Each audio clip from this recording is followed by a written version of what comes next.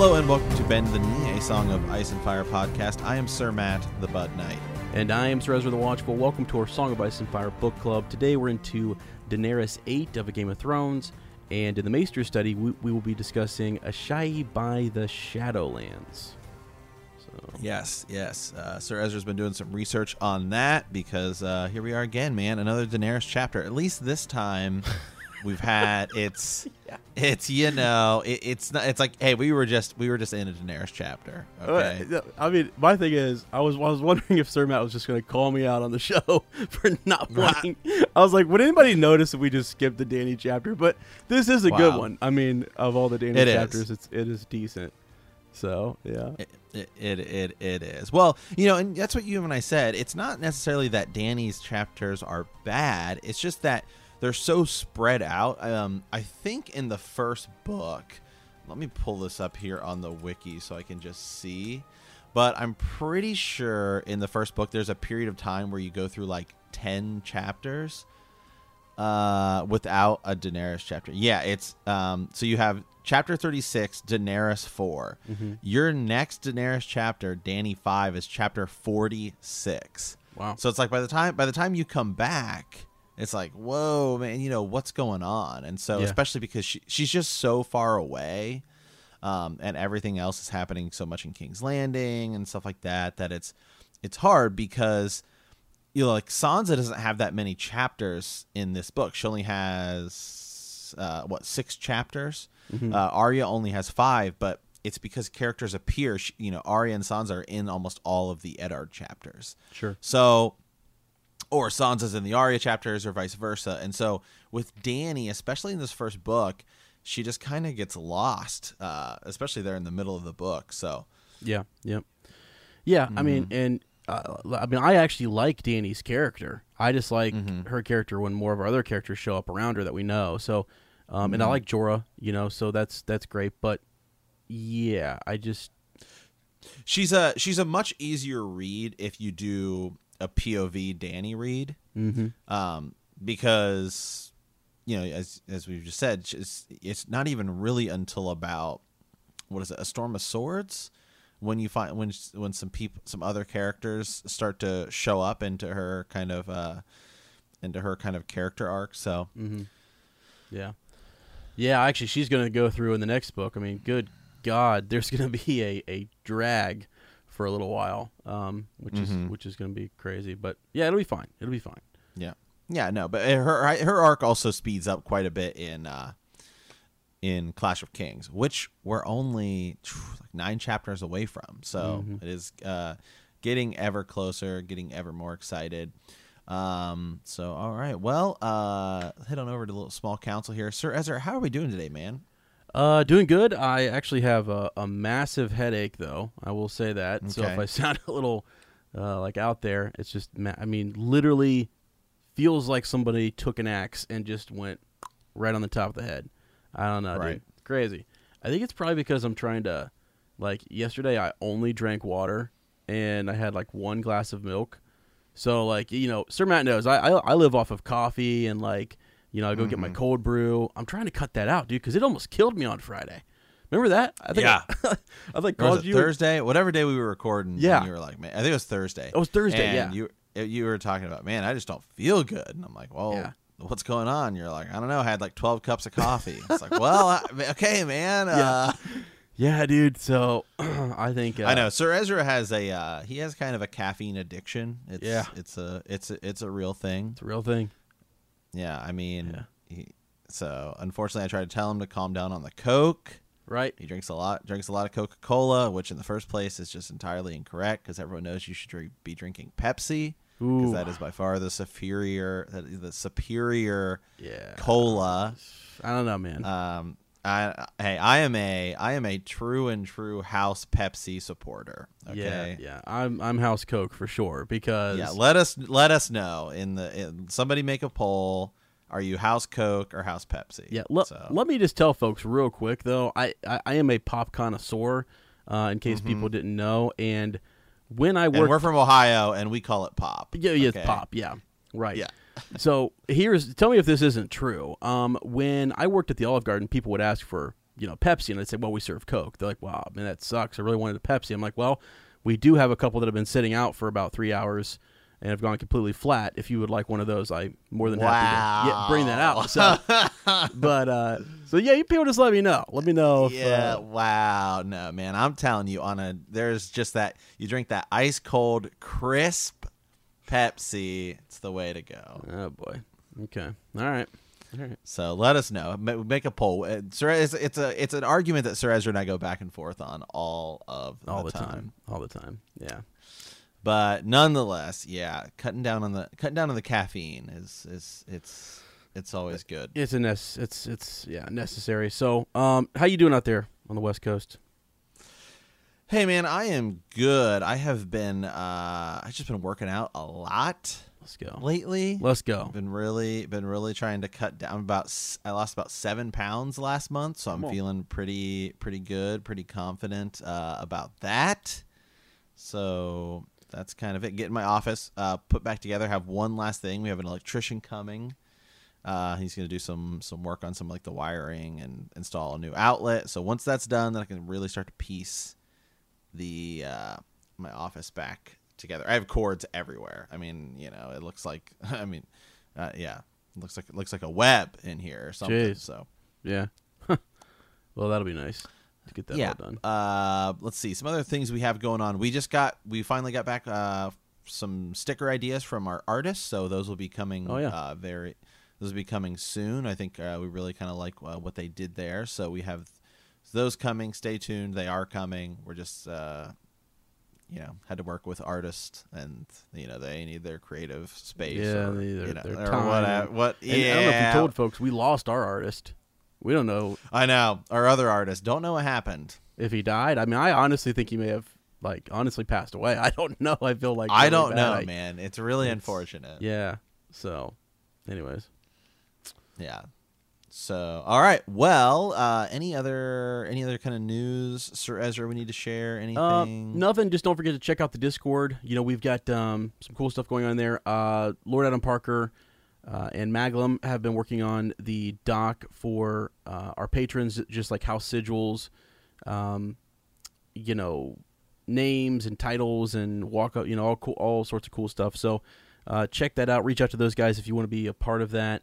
And I think we even talked about posting it or putting a link to it in the Discord underneath like house stories. So we have origin stories, like a channel in there where people are kind of sharing where they're from, and people are thinking about putting it on a map and mapping out where everybody in our little book club happens to live in Westeros and Essos. It's pretty cool. So yeah. One thing I will say, we did release some more Patreon content. Actually, last week, man, we released a lot of stuff. We did the Q&A, which I think you and I had a ton of fun with. We hope you guys really enjoyed that. We did the Pose of the Raven's Nest that we did a couple weeks ago, and then we released on Patreon our next Show Watcher's Guide to the Books, where we started talking a little bit more about Harrenhal, The Night of the Laughing Tree, Howland Reed, and then we did part 2 of our huge 4-part Patreon Harrenhal series that we're working on. So, and this was a lot about why didn't Rhaegar call a council? If the whole kind of purpose was to call this council, why didn't he do it? So that's kind of what it was about, and I think you and I had a ton of fun doing that. So absolutely. And actually I think we have a musing coming up probably early this next week for folks too, so stay tuned for that as well. Yeah, but I kind of want to have a little impromptu musing right now, if that's okay, Sir Ezra. Yeah, because I've been fired up about it, and it's just it's just kind of a teaser. Maybe we'll talk about it more in discussion. But okay, so one of the things I was reading A Dance with Dragons this week. Yeah, I've been diving back into like some deep reading of the books, and I was reading kind of the Jon Connington one of the Griffin chapter where Jon Connington retakes Griffin's Roost. Yes, and I started thinking more about, we had this discussion. I can't remember if it was on Patreon or on the main show a couple weeks ago, and we were talking about how if we look at what the show has told us, how do we get certain characters to certain arcs to make sure they fit that? And one of the characters we talked about was, Jon Connington.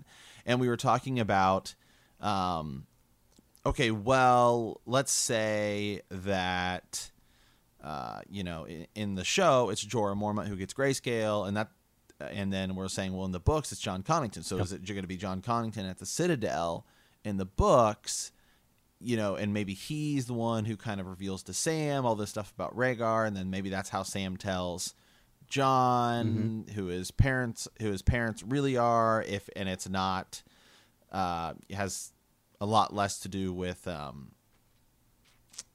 it just goes down differently. He doesn't find it in an old book or whatever. Yeah. And so one of the things I was thinking about, and another thing about, we've been talking about, well, you can't just move this piece here and have it all fit, right? Like if Bran is going to be king and Sansa's going to be queen of the North, how do we get there? And so one of the characters I was thinking about is Harry Strickland.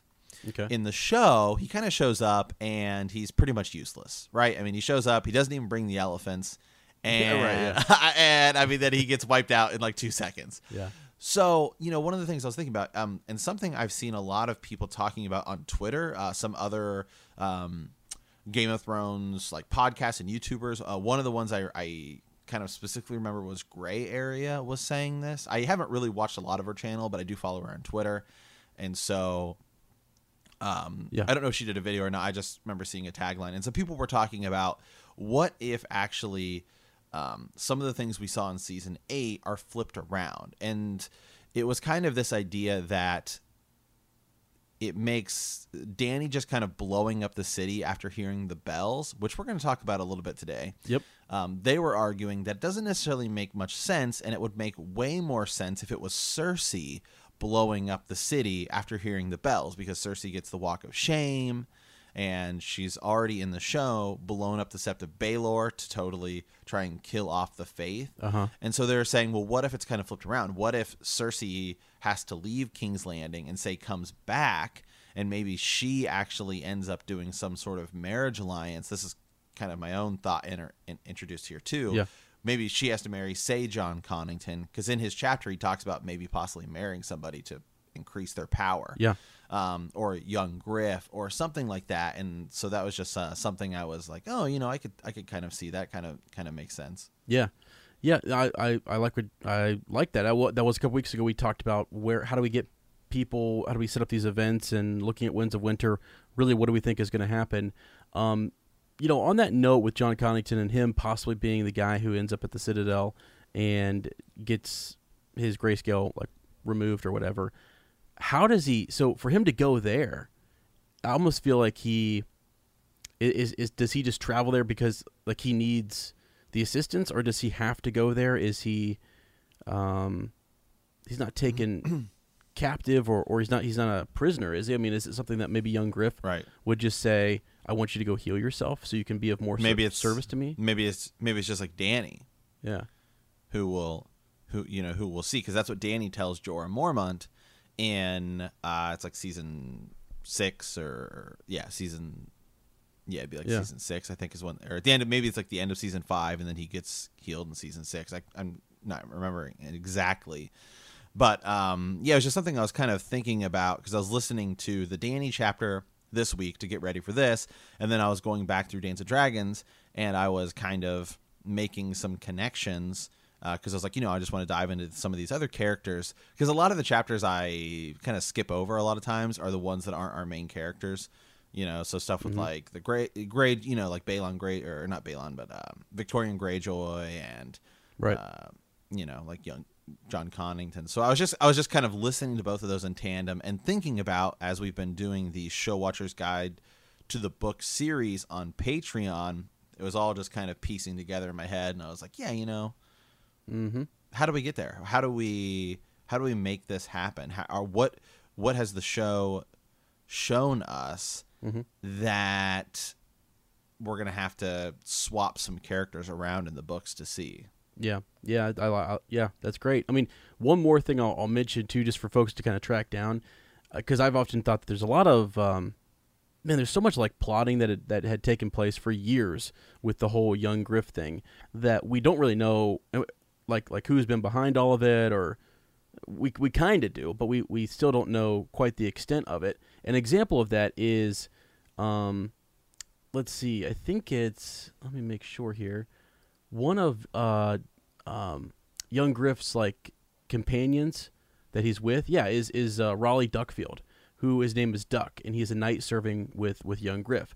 Well, he happened to be the former squire to Harry Strickland, so of the Golden Company. So you got this connection already to the Golden Company through Duck, and it's kind of crazy. It's been there for a long time, and it's like they've been scheming and setting this up for who knows how long. So I just think it's really interesting. There's a lot there, and this is going to be a powerful force that shows up in Westeros, that has showed up in Westeros, and we know, major spoilers, well, I won't mention it exactly, but like in Winds of Winter, we do have a chapter that discusses really their success in this campaign. So they're a big deal. But yeah, I'm down to keep talking about that later and see how far we can tease that out. Yeah. So, all right, it was just kind of an impromptu thing I was thinking about, and I was like, hey, I gotta ask. I asked Sir Ezra on air about this. I love it. Yeah. Okay. Well, do we want to head over a little bit to the Maester's study? Yeah. So, we're in the Maester study now, and as I was reading this chapter, I was thinking about Asshai and just how it keeps kind of popping up. And, at one point, Jorah even suggested that they go there. It's a port that they believe they can get a ship and sail back to Pentos, I think is what he says. And what's nuts about that, by the way, go look at a map. Let me pull one up here real quick.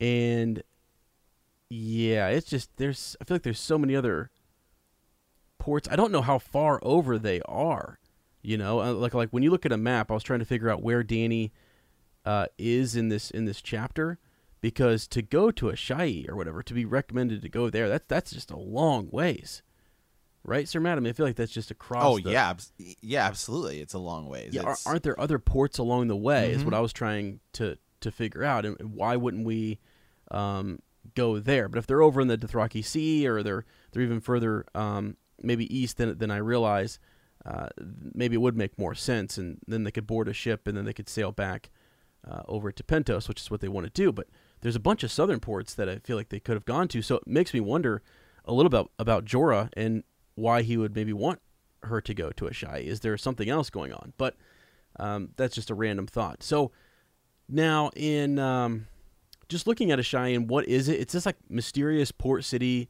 It's located in the far southeast of Essos, where the Ash River meets the Jade Sea. So, at its eastern exit. So, it's surrounded by all sorts of mystery. We've got characters like, Melisandre, we know, has traveled there. We've got rumors of Marwyn being there. We've got rumors that, Mira Mazdur says that she went there and learned some of their shadow binding techniques and some of their blood magic, I guess, right? So it's just a kind of a weird city. We don't know much about it. It's said that there are no children that lives there. So you think about blood sacrifices, and just maybe these people that live there might be sacrificing children to preserve their age or their wisdom or their knowledge, or, doing certain rituals and stuff. We just don't know. So now another thing that's interesting about this, I found a 5-part like Reddit, theory, I guess, if you will, post just about what is going on in Asshai, and how it ties back to this like the black stone structures, which I think there's a bunch of YouTubers who have done theories on this. The Sea Stone Chair, the foundation of the High Tower in Old Town. We've talked about that as well. When we did I think they talk about it in like the Dawn Age in A World of Ice and Fire, and just this chair appeared to have been there for much, much longer. Right. And the what's interesting about it is a lot of people believe it's the outskirts of this ancient empire, really, if you will. So the 5 forts and Asshai, if you will. So the 5 forts are these different, like Toad Road is another one. Let me find the other one here real quick. The 5 forts. So this is the eastern edge of the known world, between the plains of Yogosnai and the Grey Waste, just south of the Bleeding Sea. It's actually, if you look on the map, it's like it's just north of where Asshai is, and it's these fortresses. It looks like, and their structure is this fused stone. It's this oily black stone, and people have been theorizing or wondering how all of these are connected. Was it part of some ancient empire, if you will? So it was some civilization that built these great things, and so it's well before the Valyrian Empire, and people believe that whatever this civilization was, that they also could ride dragons, that they may have been the original dragon riders. And some people talked about Dragon Binder being, having some properties or having a strong relationship or ties back to Asshai, and it looking like that it may be tied to that culture, that civilization. So it's just kind of a big deal, and I don't ever really talk a whole lot about it because none of our characters really go there. We talk about going there, and we talk about Quaithe, who comes from there wearing this mask and stuff, and it's real mysterious. Some people believe there's a connection to the Deep Ones, right? So there's actually a funny theory I found, which is that Asshai is connected to the Deep Ones, and that Asshai is also the opposite of Harrenhal, and that there's some parallel between those two. I could believe it. Yeah, which is interesting, just that it may be, some type of, not that it's the same structure, but it may be something close. I don't know. So there are so many theories, though. I just didn't realize that people had done this much work on Reddit, with Asshai. So really interesting. But if you want to track down those structures and look at all that, I think that's great. I think that the important part for this chapter is just that there's a lot going on there in blood magic. Like, that's seemingly where people the spell work, and if magic has retreated from Westeros and it's not really there and it's sort of creeping back, it would go as far back as to like Asshai, and then from there it seems like it's now with the red comet coming and everything that's happening, it's like moving and spreading back out across the land. It's this resurgence of magic, and it seems to be coming from that area, and Dany's a part of that, getting caught up in that wave. So yeah, I won't go into any of the theories because we could do a whole. We've actually thought about maybe going on our Patreon and doing some theories there, because for example, one of them is that they are feeding the army of the undead, and that they are somehow connected to the others, and all this stuff. So I've seen a theory that Asshai, because that's right where the map essentially kind of stops, is actually just like, maybe there's like a mountain region or something, but it actually loops around. So people have said like there isn't an unknown continent to the west of Westeros. It just loops back around, and so it's actually that is the whole planet. It's just Essos and Westeros. Yeah. I mean, we had mentioned in Fire and Blood, Alyssa Farman had taken the Sun Chaser and supposedly makes it all the way, goes west of Westeros, and actually ends up landing on, air quote, Essos, so near Asshai, and lives there. So it may still be, if it is true that Melisandre and the folk who end up getting involved there find ways to preserve their life and extend it, that maybe she is still alive. So that's a theory that's out there as well. But anyways, it keeps cropping up. It's in all of our books, and actually there's major references to it in A Clash of Kings, A Storm of Swords, A Feast for Crows, and A Dance of Dragons. So I can only imagine that we're going to get more references or nods to it in A Winds of Winter.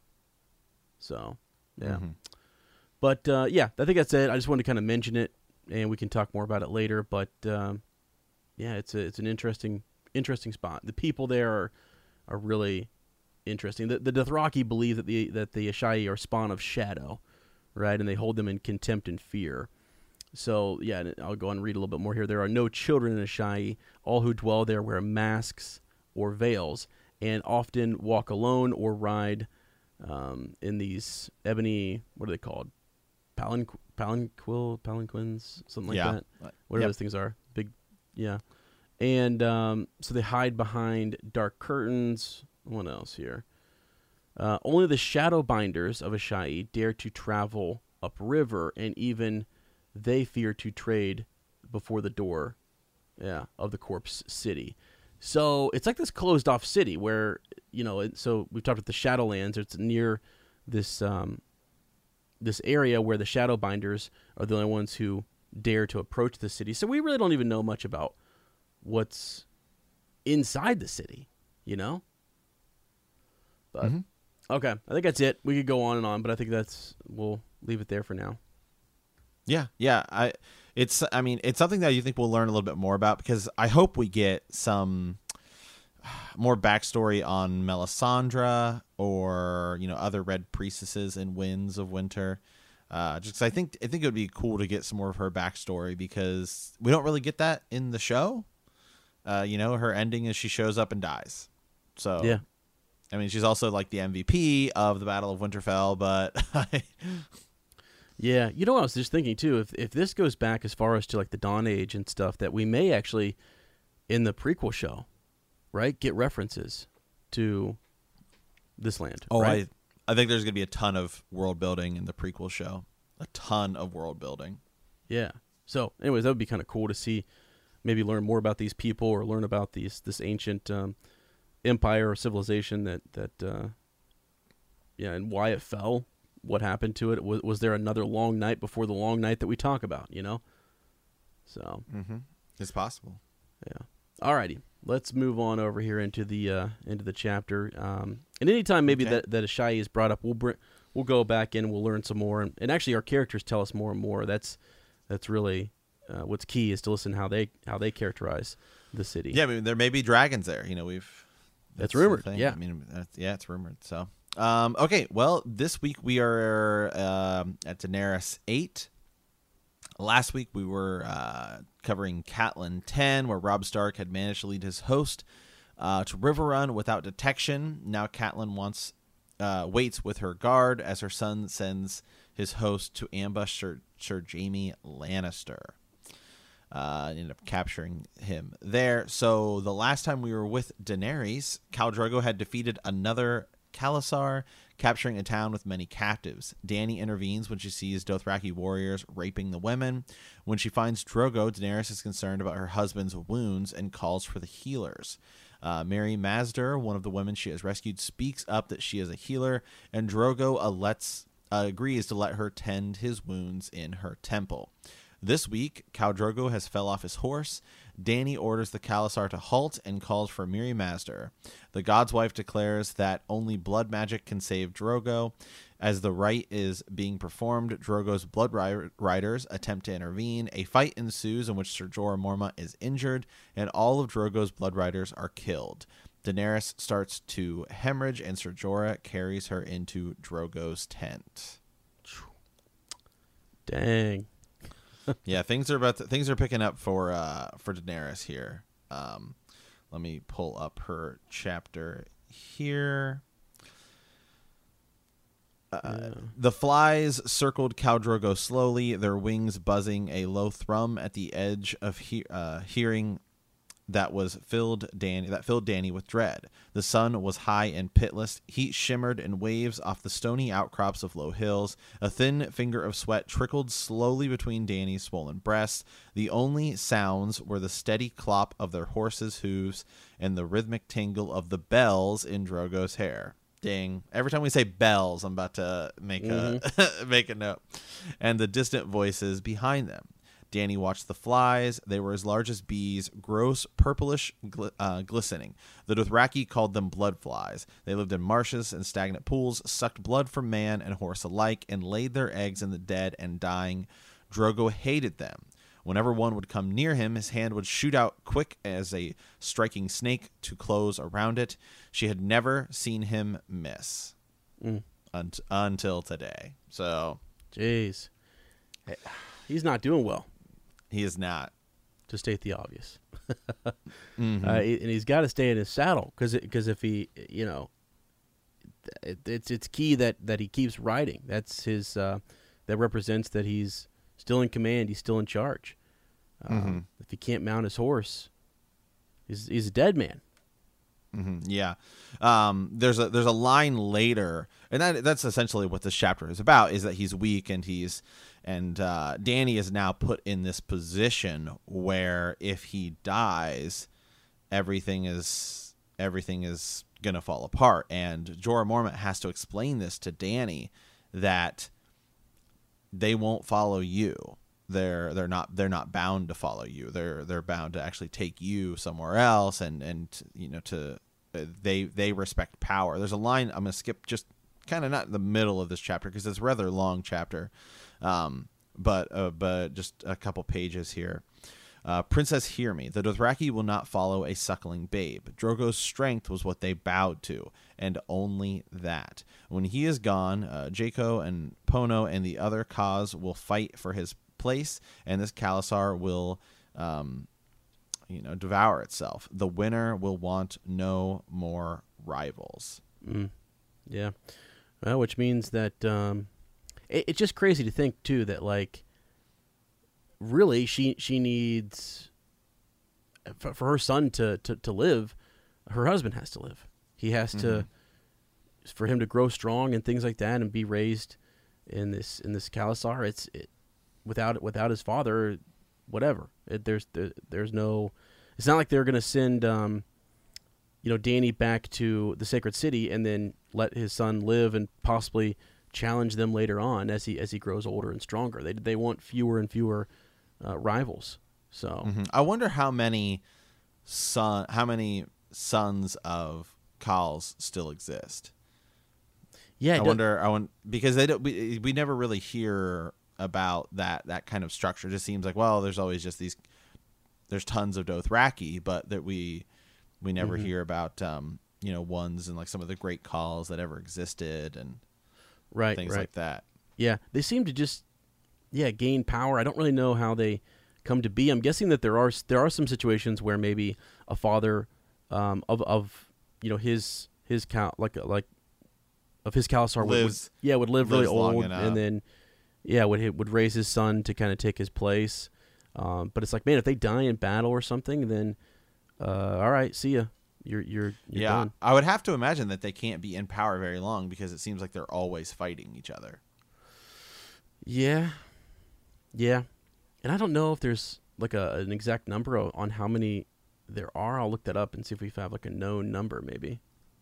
Yeah, because there's a handful of Dothraki tribes that are roaming around all at once, and they talk about how they run into each other, and you would think though that, I guess it's just their culture, that somebody would try to use Vaes Dothrak as a staging area and learn at some point, we need to kind of solidify power, but they just keep going on. And I wonder if it's just because of the nature of their tribes that they're always warring, so they never really solidify power at some point. Because the wildlings, who are in a similar situation, are able to do that under Mance Rayder. When you think about the hill tribes that Tyrion's with, they're so much smaller that it seems like they're never really going to kind of, let's all band together and try and establish some kind of army so we can kind of put ourselves in a better situation. But when you think about the Dothraki and the wildlings, I mean, you would imagine they would be kind of similar people, but that just doesn't necessarily seem to be the case. It seems certainly more that the wildlings are a little more, I guess I don't want to say sophisticated, but that's almost what it comes across as. Maybe it's just because of they have that leader of Mance Rayder, as opposed to there isn't really a one solidified leader of the Dothraki until Dany essentially becomes that. And even before Mance, I mean, it's like they still seem a little bit more, I don't know, they kill each other too. There's certain tribes. I mean, you've got up there with the wildlings, and are super scary and kind of have we don't really know what governs them, what guides them, if you will, besides some of this talk of old gods and things. But yeah, it's different. They're different, but there are some similarities, I guess, right? Yeah. So, and maybe it's because of also their proximity. So the wildlings still, on some shape or form, interact with the Night's Watch, and so they're still over on Westeros, where you have kings and lords and things like that. Whereas Essos is, they're free cities. They're just more trading ports. It's different. They don't have that kind of chivalry structure, that that like medieval structure that we think about that that Westeros has. Right, right. Here's something that's interesting, and I'm just as we're thinking about this chapter, when Dany tries to command the other Blood Riders, she can't really do that. I mean, she does to some degree, but like they're not, they won't allow themselves to be commanded by Khaleesi typically.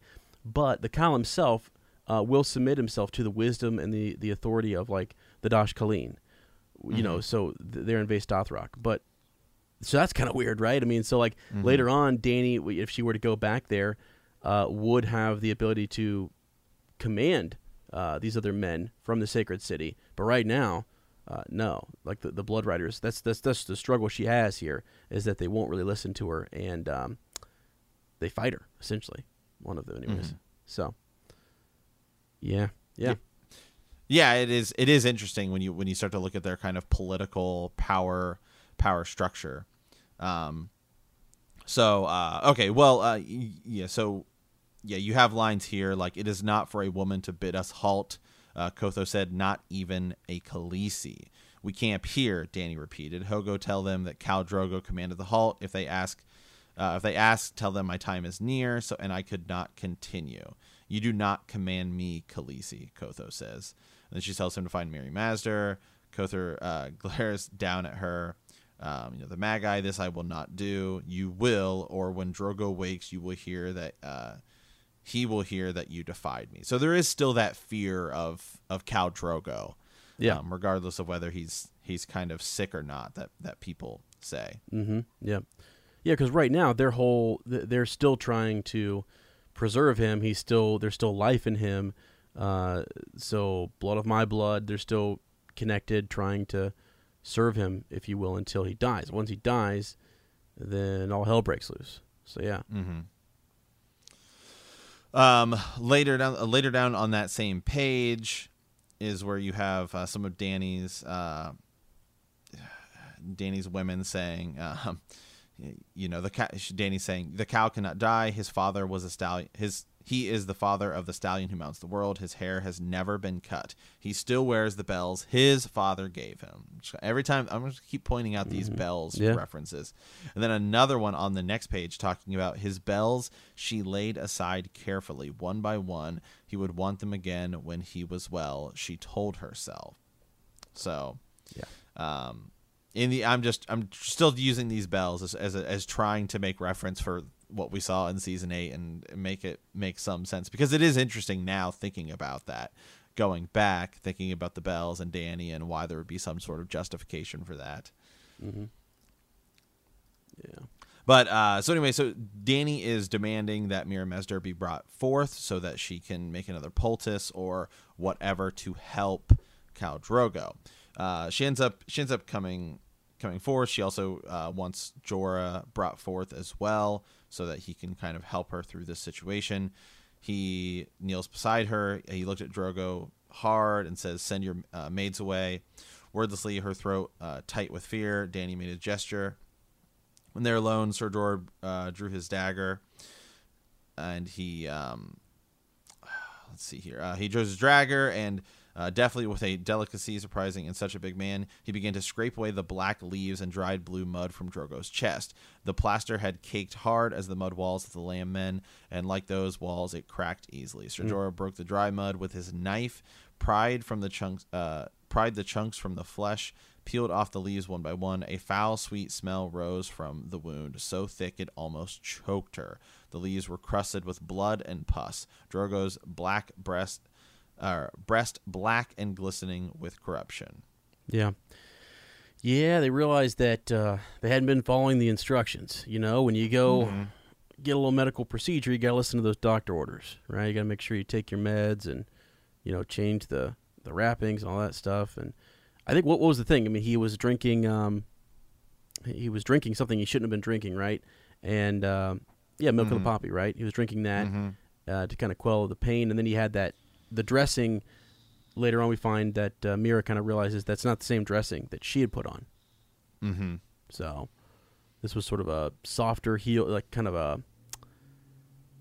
It feels good right now, and it helped him feel, I think, probably initially better.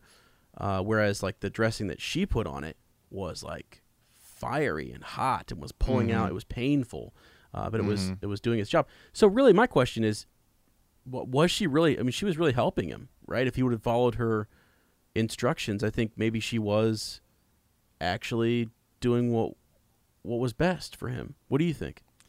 Yeah, probably a little bit. I would say there's probably because later, she says, well, I don't care that I killed him because, I don't care that he's dead because you ruined my life. So who cares? But that seems to be in reference more to the ritual that she performs, because she now finds herself, I can do blood magic and they'll let me do it. Yep. So yeah, I'm kind of with you. She probably does to some sense help him.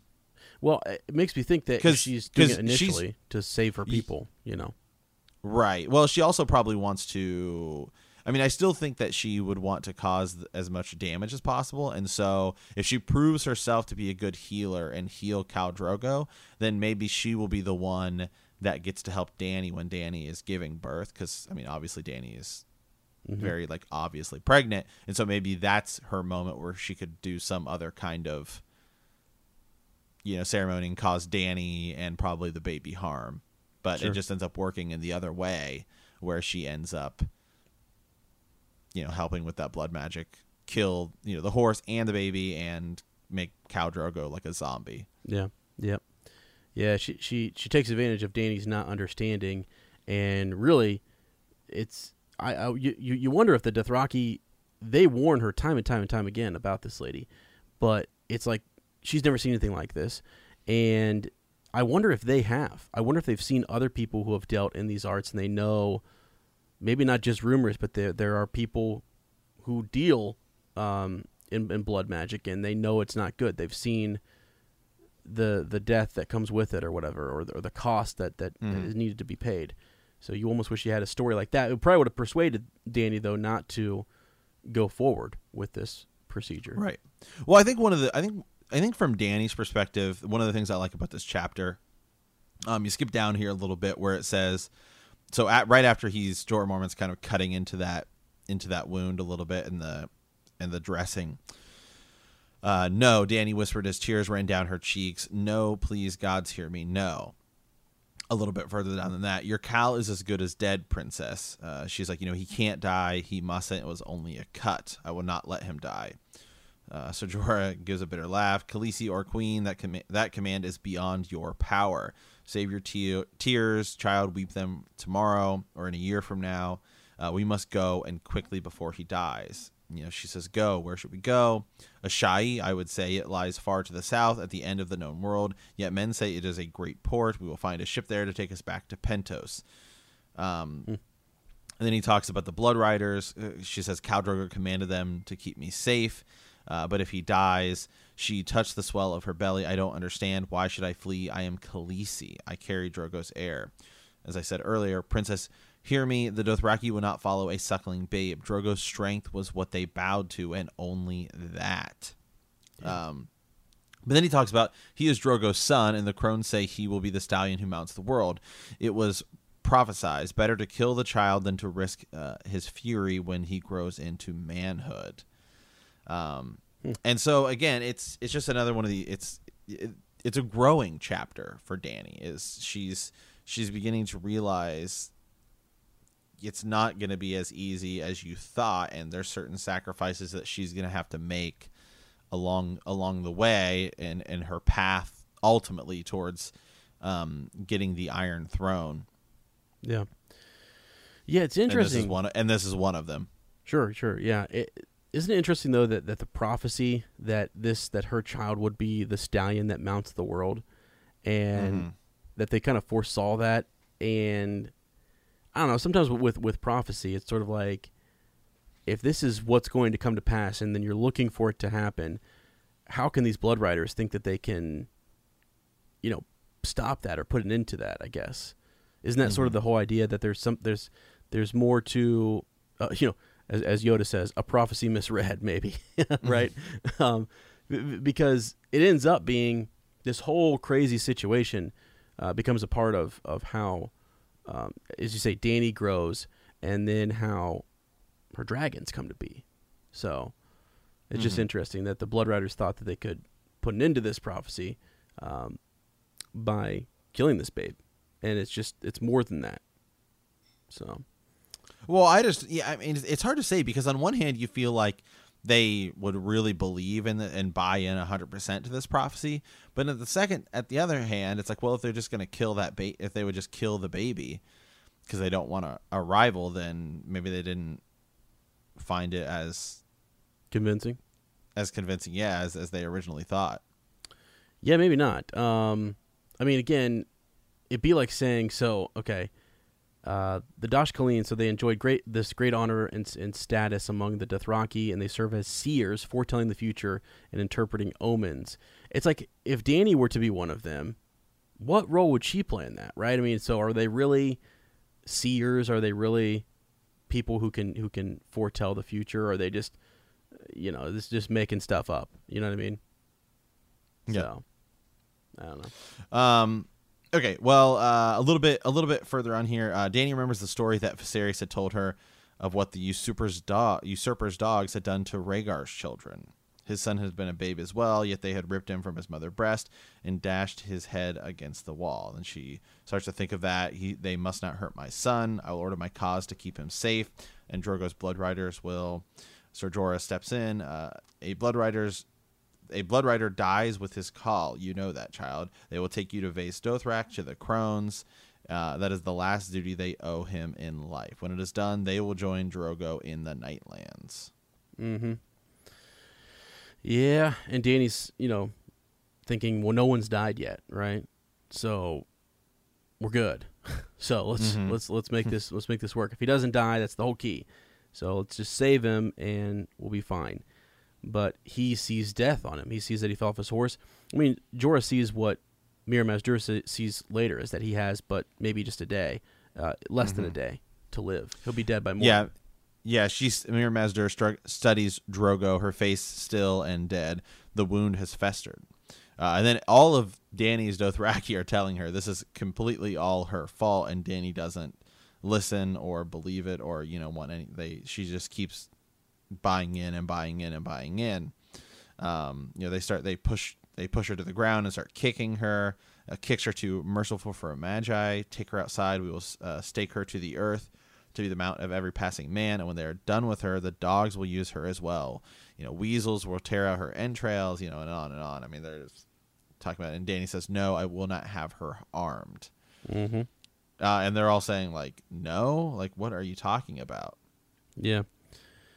Yeah, and that's where I go back to, I mean, maybe she did something that was initially hurt. Maybe the initial pain that or the dressing she puts on, like unknown to everyone else there, is poisonous or is something that's going to cause, that's going to do harm. And then their healers try to come in and,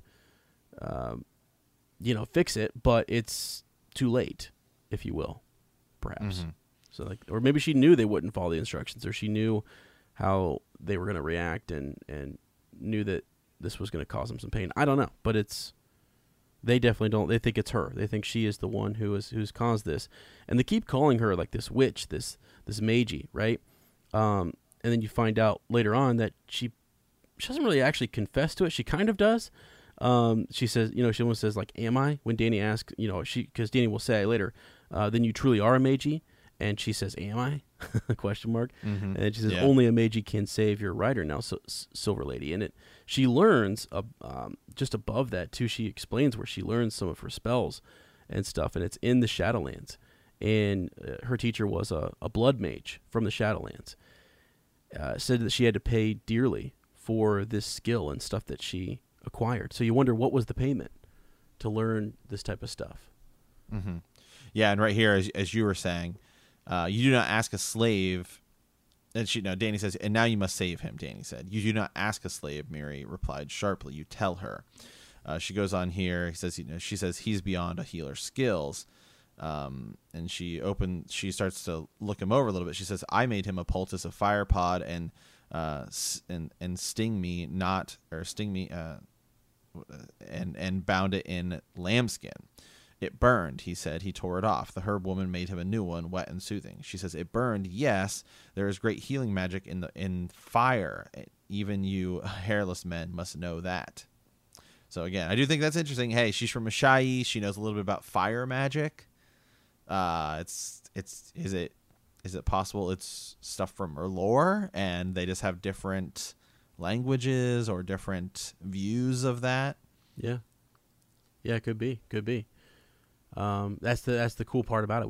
We really don't know. When you think of this big overarching sort of battle between R'hllor and the Great Other, and the connection between the two. Because at this point in the story, R'hllor has never been mentioned because R'hllor doesn't really show up until A Clash of Kings. Yeah, yep.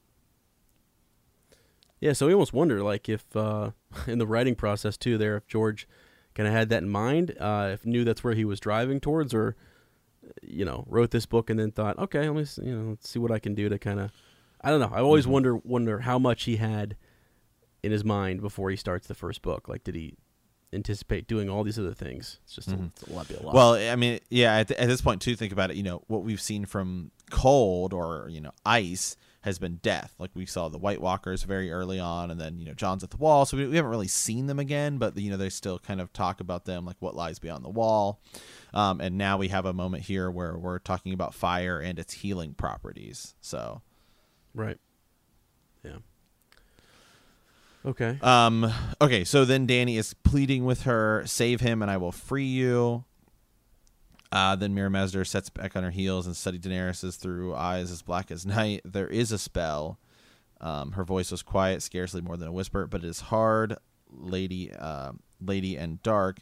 Some would say that death is cleaner. I have learned the way in Asshai and paid dear for the lesson, as you said. My teacher was a blood mage from the Shadowlands. You are truly Mage, as you had said. Am I? Only a Mage can save your rider now. Is there no other way? No other. Khal Drogo gave a shuddering gasp. Do it, Dany blurted. She must not be afraid. She was the blood of the dragon. Save him. There's a price. You will have gold, horses, whatever you like. It is not a matter of gold or horses. This is blood magic. Only death may pay for life. My death, she told herself she would die if she must. She was the blood of the dragon. She would not be afraid. Her brother Rhaegar had died for the woman he loved. No, Mirra Maz Duur promised, not your death, Khaleesi. And so I wonder if then bring his horse, Mirra Maz Duur commanded, and so it was done. But I mean, really, it's do you think? I mean, that would have been enough? Just the death of a horse for the death of to save Khal Drogo? Well, and that's sort of what Dany says. She says later on she would pay this price 1,000 times over. Like, sure, if it's just a horse to save Khal Drogo, then sure, no problem. But the other thing is too, it's almost like an accident that she ends up kind of involved and pulled into all of this later on.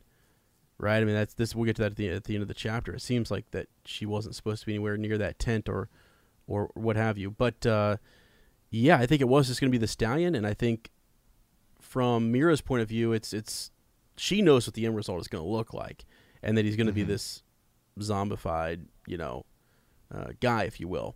But and you're taking the blood or the life from the stallion, and you're using that to do some patchwork here on Khal Drogo, but really any other living thing that is within the radius or whatever of that spell is going to, like, some of its life force I feel like is going to be drawn on.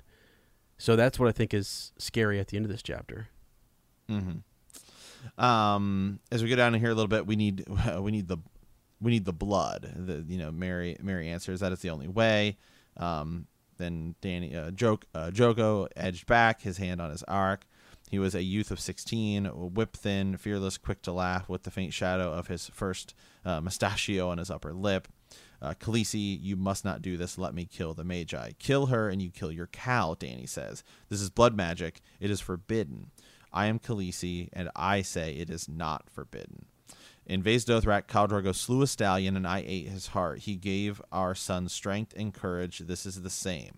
So she does, Dany, I will say, of of making rationalization for this, this is actually one point she makes, and I think it is pretty justified. It is similar to what she did there. What do you mean? I mean, in terms of like the idea of blood magic, they're saying blood magic is forbidden, but she did eat the stallion of a heart in the idea that it would give her son. Oh yeah, sure. Or the heart of a stallion, I should say. Right, to give her unborn son strength. Yep. I mean, that sounds like magic to me. Yeah. And so she's wondering what's the difference, really. Mm-hmm. Yeah, I mean, I think in terms of justifying it to the people around her who all want to kill Mary Mazder, I think that's a pretty good, valid point on Dany's part. You know, something I didn't even think about until you said that is their stallions are like, they worship the horse lord god. You know, so it's like that would be. I mean, killing the stallion to save Khal Drogo is sort of you almost wonder how they looked at that. If that was a really even worse thing to do, would be to kill his horse. So because of how much they worship and follow, you know, the horse lord in their faith. Interesting because they choose a stallion's heart for her to eat. So yeah, absolutely. So they start to get it. They start to get it set up. Essentially, they have to bring in the horse. They talk about how the horse is struggling because it smells death, and then they have to hold it down and kill it. You know, when they let the stallion fall, a bath was dark red, and nothing showed of Drogo but his face. Mary Mazder had no use for the carcass. Burn it, Dany told them. It was what they did. She knew when a man died, his mount was killed and placed beneath him on the funeral pyre to carry him into the Nightlands. The men of her cause dragged the carcass from the tent. The blood had gone everywhere. And that's essentially, then it's just talking about there's just red everywhere. You know, braziers were lit. Mary Mazder tossed a red powder onto the coals. It gave the smoke a spicy scent, a pleasant enough smell. It talks about people are sobbing. Dany says, "I will stay here," and they're saying, you know, you should probably leave. And she says, "No one will enter." She bent over the tub. Even Drogo in his bath of blood, she kissed him lightly on the brow. "Bring him back to me," she whispered to Mary Mazder before she fled. Yeah, man. And then right around this time, as this ceremony is taking place, you know, more people are trying to step in and stop it, and then this is where Jorah Mormont gets into a battle with some of Khal Drogo's men, and he ends up killing a few of them. Yeah, Kotho, right? He shows up and is like super pissed. I mean, they brought back the eunuchs, right? Didn't they bring back other healers, and we're trying to intervene and what have you, and it's like he's really, I mean, in his defense, he's just trying to do what he thinks is best for Khal Drogo, and he doesn't want any of this blood magic going on.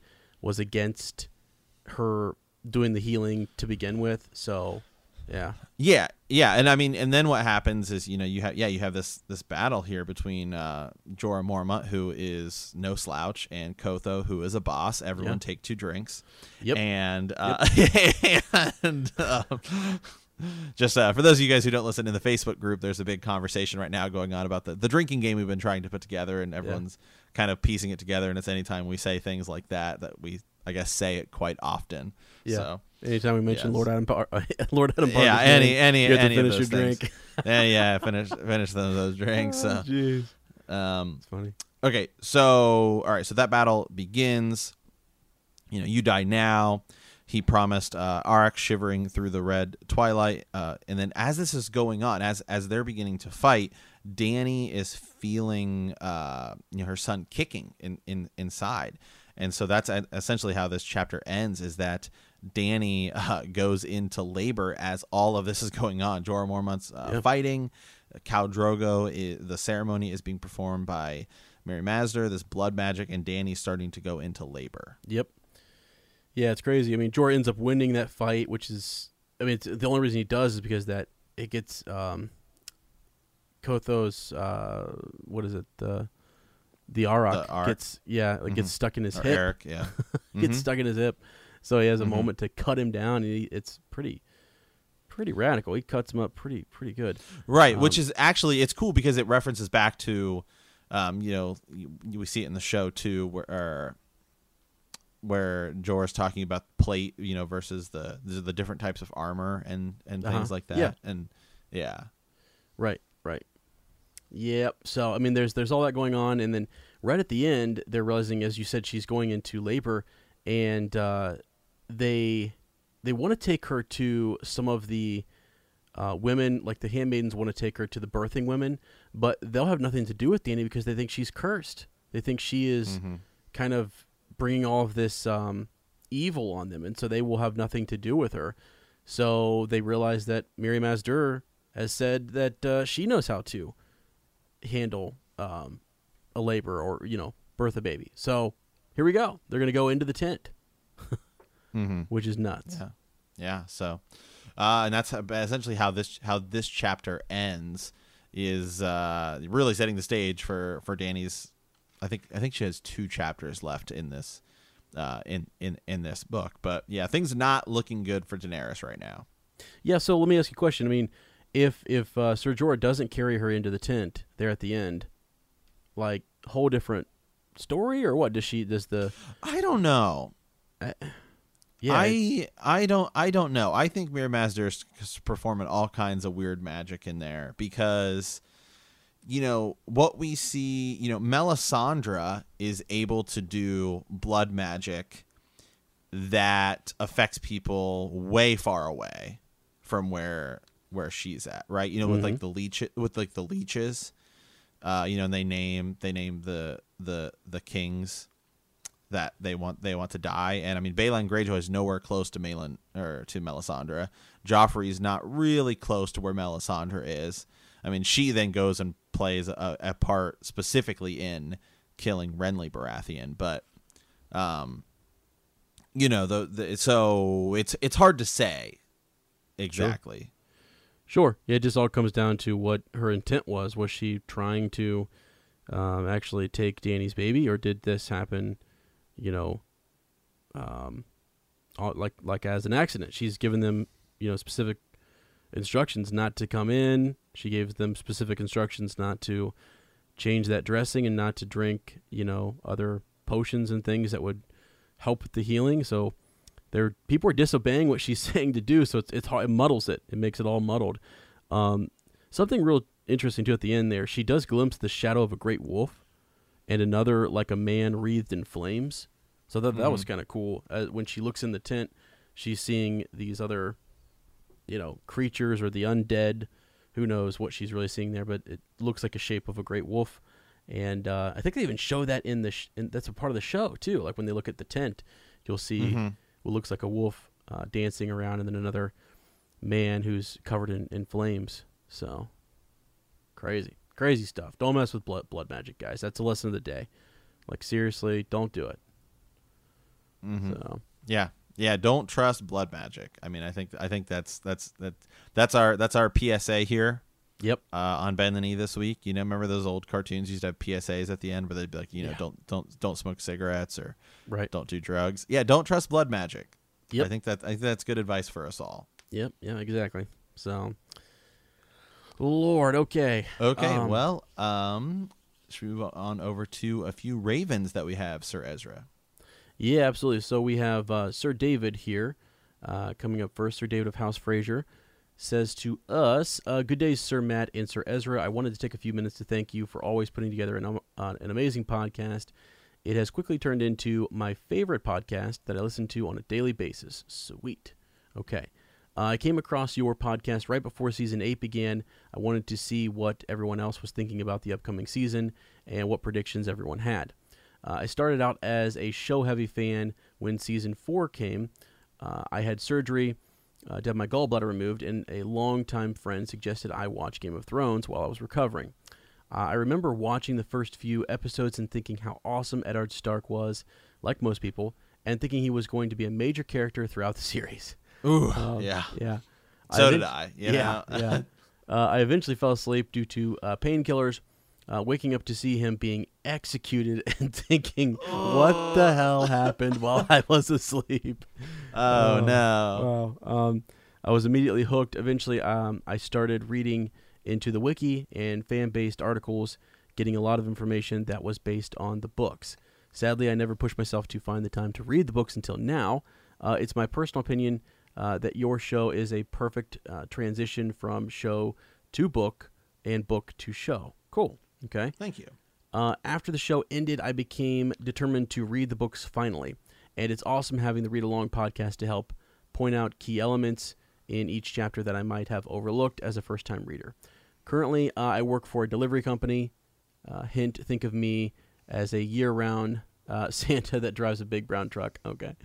I work almost 12 hours a day, so I can usually squeeze in a couple episodes a day. Right now, I'm about 2/3 of the way through Game of Thrones and Fire and Blood. I can't say if I have a favorite house in the world of Ice and Fire, but as a former Special Forces soldier, I enjoy hearing about great warriors like Sir Arthur Dayne and Sir Barristan Selmy. Yeah, Yes, let's go. I bet Sir David does. Unfortunately, due to the long hours and being a single father, it can be hard for me to be involved in the community post. But and I feel like my knowledge isn't that extensive just yet. I have no theories that haven't been addressed at some point on the podcast. The only contribution I can provide is through Patreon. Keep up the amazing work, Sir Matt and Sir Ezra, and everyone else involved in putting together an amazing show, Sir David. Well, we have a PS here. PS, I'm listening to a podcast from last year when you guys talked about soccer. Oh, yeah. I have played for almost 30 years. Some of that time was in Europe, so if you guys ever have any questions about the sport, let me know. Well, we're still trying to figure out which team to support. Mm-hmm. I think that's been a big... Well, hey, it's easy when I can just support the USA women's team. Okay. Yeah, that's easy. Yeah, that's nice. Old Meg out there, just lighting people up. Light it up. Yeah. So I was all about that.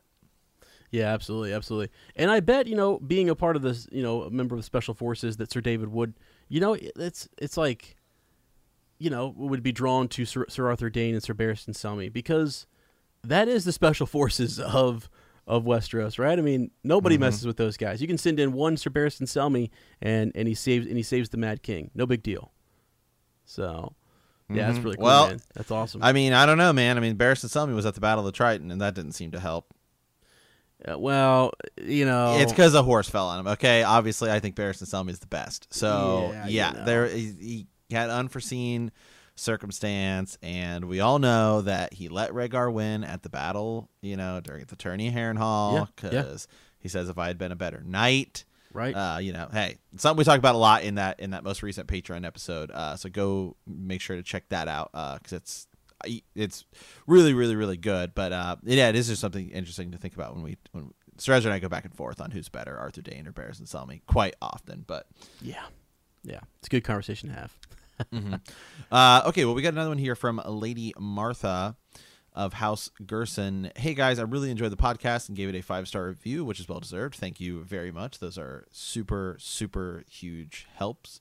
I was just a show watcher, but decided to start the audiobooks and join the reread. However, I also wanted to see what the order of the prequel books is. I've heard you mention the Dunk and Egg series. Is that right before A Song of Ice and Fire, or is there one before? Where do I begin? Okay. So I think this is a good this is a good time to talk about that. So this is essentially I'll provide kind of the extensive guide. So you have the World of Ice and Fire book, which is essentially a history book told through us by maesters who are writing this history, and it covers all the way from as early as possible, essentially, up to the Robert Baratheon becoming king. It's really, really good. You can buy it on Amazon for like $30.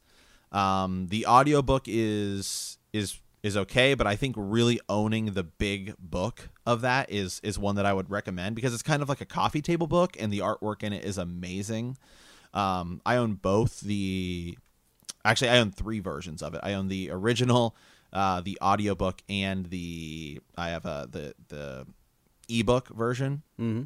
But I mean, if you only had to get one, I myself, being an audiobook person, I still would argue getting the big physical book is really good, because it's also not like, it's got this almost kind of like foam Yeah. You know, Sir Ezra, it's Like a different. I don't the cover. It's like it's a really nice cover. It's not like one that's gonna, sometimes hardcover books, they start to get those crinkled in the edges and stuff like that. Like, if you ever use think about like textbooks you had in high school or college, this one's got this different, really well cover. So I definitely recommend getting that. Then you have Fire and Blood, which is the newer kind of history book. Fire and Blood covers Aegon's conquest up until where does it end? It ends right after the Dance with Dragons, right? Yep. It's just like a king or so after, yeah. Yeah, and so Fire and Blood, I will say, I had a difficult time getting through because I just found it to be quite dry. It's good, but some of the information is kind of rehashed information. I think you and I both said that the Aegon's Conquest chapter is literally word for word the same thing that's in A World of Ice and Fire. So Yeah. I consider it almost a companion to kind of World of Ice and Fire. I think that if I had to choose between the two, I would definitely choose A World of Ice and Fire. But if you really want the full picture, it'd be okay to get it as well, because it really breaks down a lot of King Jaehaerys, who World of Ice and Fire is like spends 2 pages on. Yeah. So can I jump in here for a sec? Yeah, go ahead. Yeah. So the way I would do it is when you get that World of Ice and Fire book, you read about the Dawn Age, the Age of Heroes, the Long Night, all of that stuff, the ancient histories, if you will, which is the first several chapters. And then when they get to a character known as Aegon the Conqueror, you could almost switch over and read Fire and Blood if you wanted to deep dive into the Targaryen legacy. Because they spend, from that point forward, it's just they follow right through all of the Targaryen kings all the way up until the Mad King, essentially, right? I mean, they go that far. So, yeah, and Robert's Rebellion. So you could go all the way through Fire and Blood. Well, right now there's only Volume 1. Eventually Volume 2 will come out. So Fire and Blood, you really could use that for about half of the 300-year Targaryen reign, so 150 years into it. And then you could go back to A World of Ice and Fire and keep reading the rest of the history. And that would be decent. So Yeah, I think that's the other advantage Fire and Blood has is, so we still haven't gotten to Dunk and Egg in the main series yet, but we're getting close. So then you start to get into the novellas, which are a handful of kind of short stories. They're not really books, but they're almost short stories that expand even further on specific characters. So you have The Sons of the Dragon, which is a story about God, now I'm blanking on their names. The second 2 kings, Aenys. Maegor. Yep. Yeah. Maegor the Cruel and Aenys Targaryen, who are Aegon the Conqueror's sons. So you can find those individually. There's one called The Rogue Prince, which is about Daemon Targaryen. One about the Blacks and the Greens, which is more of the Dance of the Dragons. But some of that stuff is actually pretty much just collected in Fire and Blood, so it is kind of cool that you get that. The Sons of the Dragon, word for word, is in Fire and Blood, so that is where you kind of get that advantage, and I would imagine that we may get more of that in Fire and Blood Part 2 or something, but they're kind of difficult to track down on their own. I think you had to buy a book called The Book of Swords, which is just kind of this collection of a bunch of fantasy authors' tales about swords and things, and that's where The Sons of the Dragon is. And so that's kind of confusing. So that's one area where I will say Fire and Blood is I like it. Yeah, so you don't have to track all those novellas down. You just go there, and he's recycled all the novella stuff into Fire and Blood. So yeah, right. So that's pretty cool. So then you get to the Dunk and Egg series. So the Dunk and Egg series is right now 3 stories that should eventually be 7 stories, and it is the Hedge Knight, the Sworn Sword, and the Mystery Knight. So again, you could find those individually, or you can go buy a book called A Knight of the Seven Kingdoms, which is those three stories combined. I have the hardcover and what I think is the infinitely superior audiobook. The audiobook of that I cannot stress enough. We reference it all the time because it is simply that good. It's voiced by Harry Lloyd, who plays Viserys Targaryen. Mm-hmm. And I think it's easily the best voice acted books in anything that any Game of Thrones, Song of Ice and Fire stuff. Even better than Roy Dotrice in the books, in the main series books. Yeah. Yeah, it's amazing. So that's something we brag about all the time. But just such a cool little thing. But it's really narrow in scope. So the other things we've mentioned are real broad strokes, kind of covering all the histories and characters and things, and telling you an overview of history. Versus that just follows Sir Duncan the Tall and Egg. And Egg, who becomes Aegon the Fifth Targaryen, and it's all told through Sir Duncan the Tall's perspective. So it's all one. They're just 3 POV little mini books. Yeah. Yep. Also, I will say there are graphic novel versions of those, and they're all really good as well. Like I found one of them at a used bookstore for like $7. So that takes place about 100 years before the first first Song of Ice and Fire book, A Game of Thrones. So that takes place about 100 years before that, and so some of the characters that appear in that, are referenced or are characters that actually are just really old. Like it's Dunk talks about his brother who is going to be, or Egg, talks about his brother who's becoming a maester. Well, that's Maester Aemon. Mm-hmm. And I think even Walder Frey they mention at some point a young Walder Frey. So the thing I like about it, and we've talked about before, it's just written kind of differently than the main series. It's a little more loose. It's a little more fun. I almost feel like I wouldn't say it's necessarily a kid's book, but it has that kind of feel compared to a Game of Thrones where, anybody can die at any moment, and, you're dealing with like dragons and all of this stuff. It's just like kind of a looser feel. So then you get into the books, the regular books series, which we're in. So you have a Game of Thrones, which is mostly season 1, if you're just coming from the show, a Clash of Kings, which is seasons 2 and 3. And then you have a Storm of Swords, which is like season 4. And then it kind of gets a little tricky because you have book 4 and book 5, which is A Feast for Crows and A Dance with Dragons. But the tricky thing about it is some of those events are happening at the same time. And there's actually guides on the internet. And Sir, I think you've looked it up. It's called, like, I've seen 2 titles for it. Some people have called it Boiled Leather, and other people have called it A Feast for Dragons. Is that correct? Yes. There's, just to go through, to make sure that they're kind of paired up, go in like a chronological order, if you want, like the timeline. Yes, a feast with dragons is the combined read of A Feast for Crows and A Dance with Dragons. So it's something that a couple guys, a couple of our Reddit, I think they're actually another group of podcasters, but it's really cool. It's a good little companion for the books. Yeah, because so I mean, you could read them individually, but it's just some characters only appear in one book and some characters only appear in 2. I think originally the plan was the book was going to be the 4th book, and the publishers told George R. Martin this is way too big, and so he had to split it up into 2 books. And I know, Sir Ezra, you were telling me that you had started doing the read that way, and you're like, it just makes so much more sense.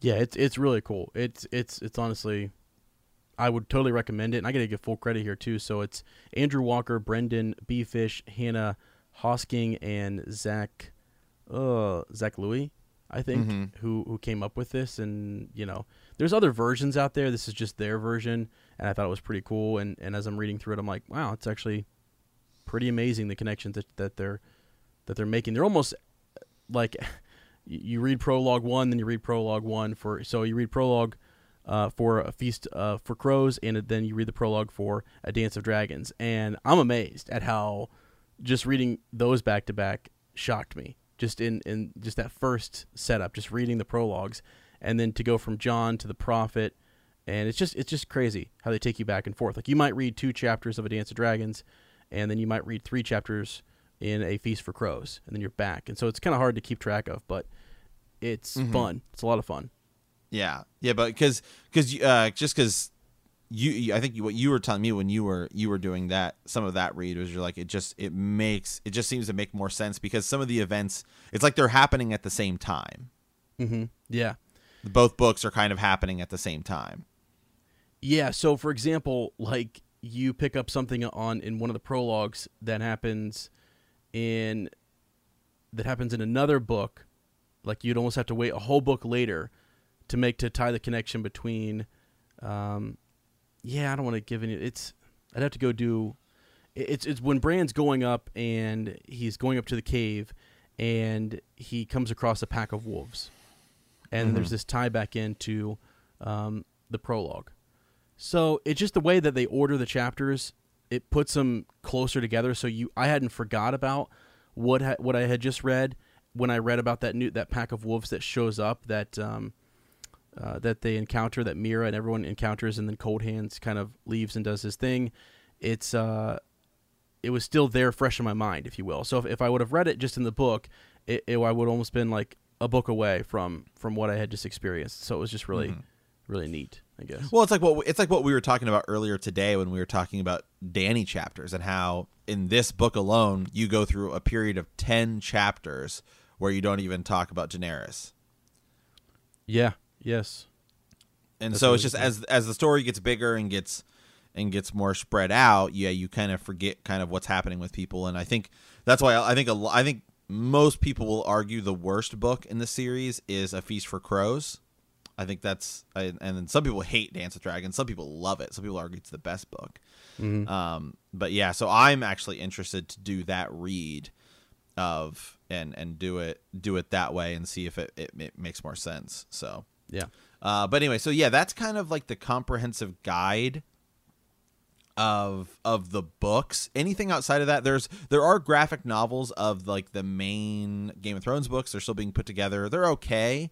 I certainly think that the Dunk and Egg ones are much better. There's other companion kind of stuff. There's like the Atlas of Ice and Fire, which Sir Ezra has, and it's just a bunch of maps, and it's really well put together, really nice. There was one other thing I was thinking about that I was going to recommend for some kind of cool lore stuff. I would actually recommend just going on YouTube. But in the DVD and Blu-ray releases of the show, they do cool little history backgrounds. Yeah, and they're told through us by the characters. So. Jaime Lannister, Nikolai, whatever his last name is, is reading this kind of history, but he's it's Jaime Lannister is telling it. So you almost get kind of their perspective on these historical events that they don't really ever touch in the show. They just don't really have the time to. But it's just kind of cool to go check some of those out on YouTube. Yeah, absolutely. Yeah, if you own the Blu-rays. So, yeah, so that's kind of like the comprehensive guide of here's kind of all the places to look, and then I would kind of go through in terms of really expanding from the show. Yep.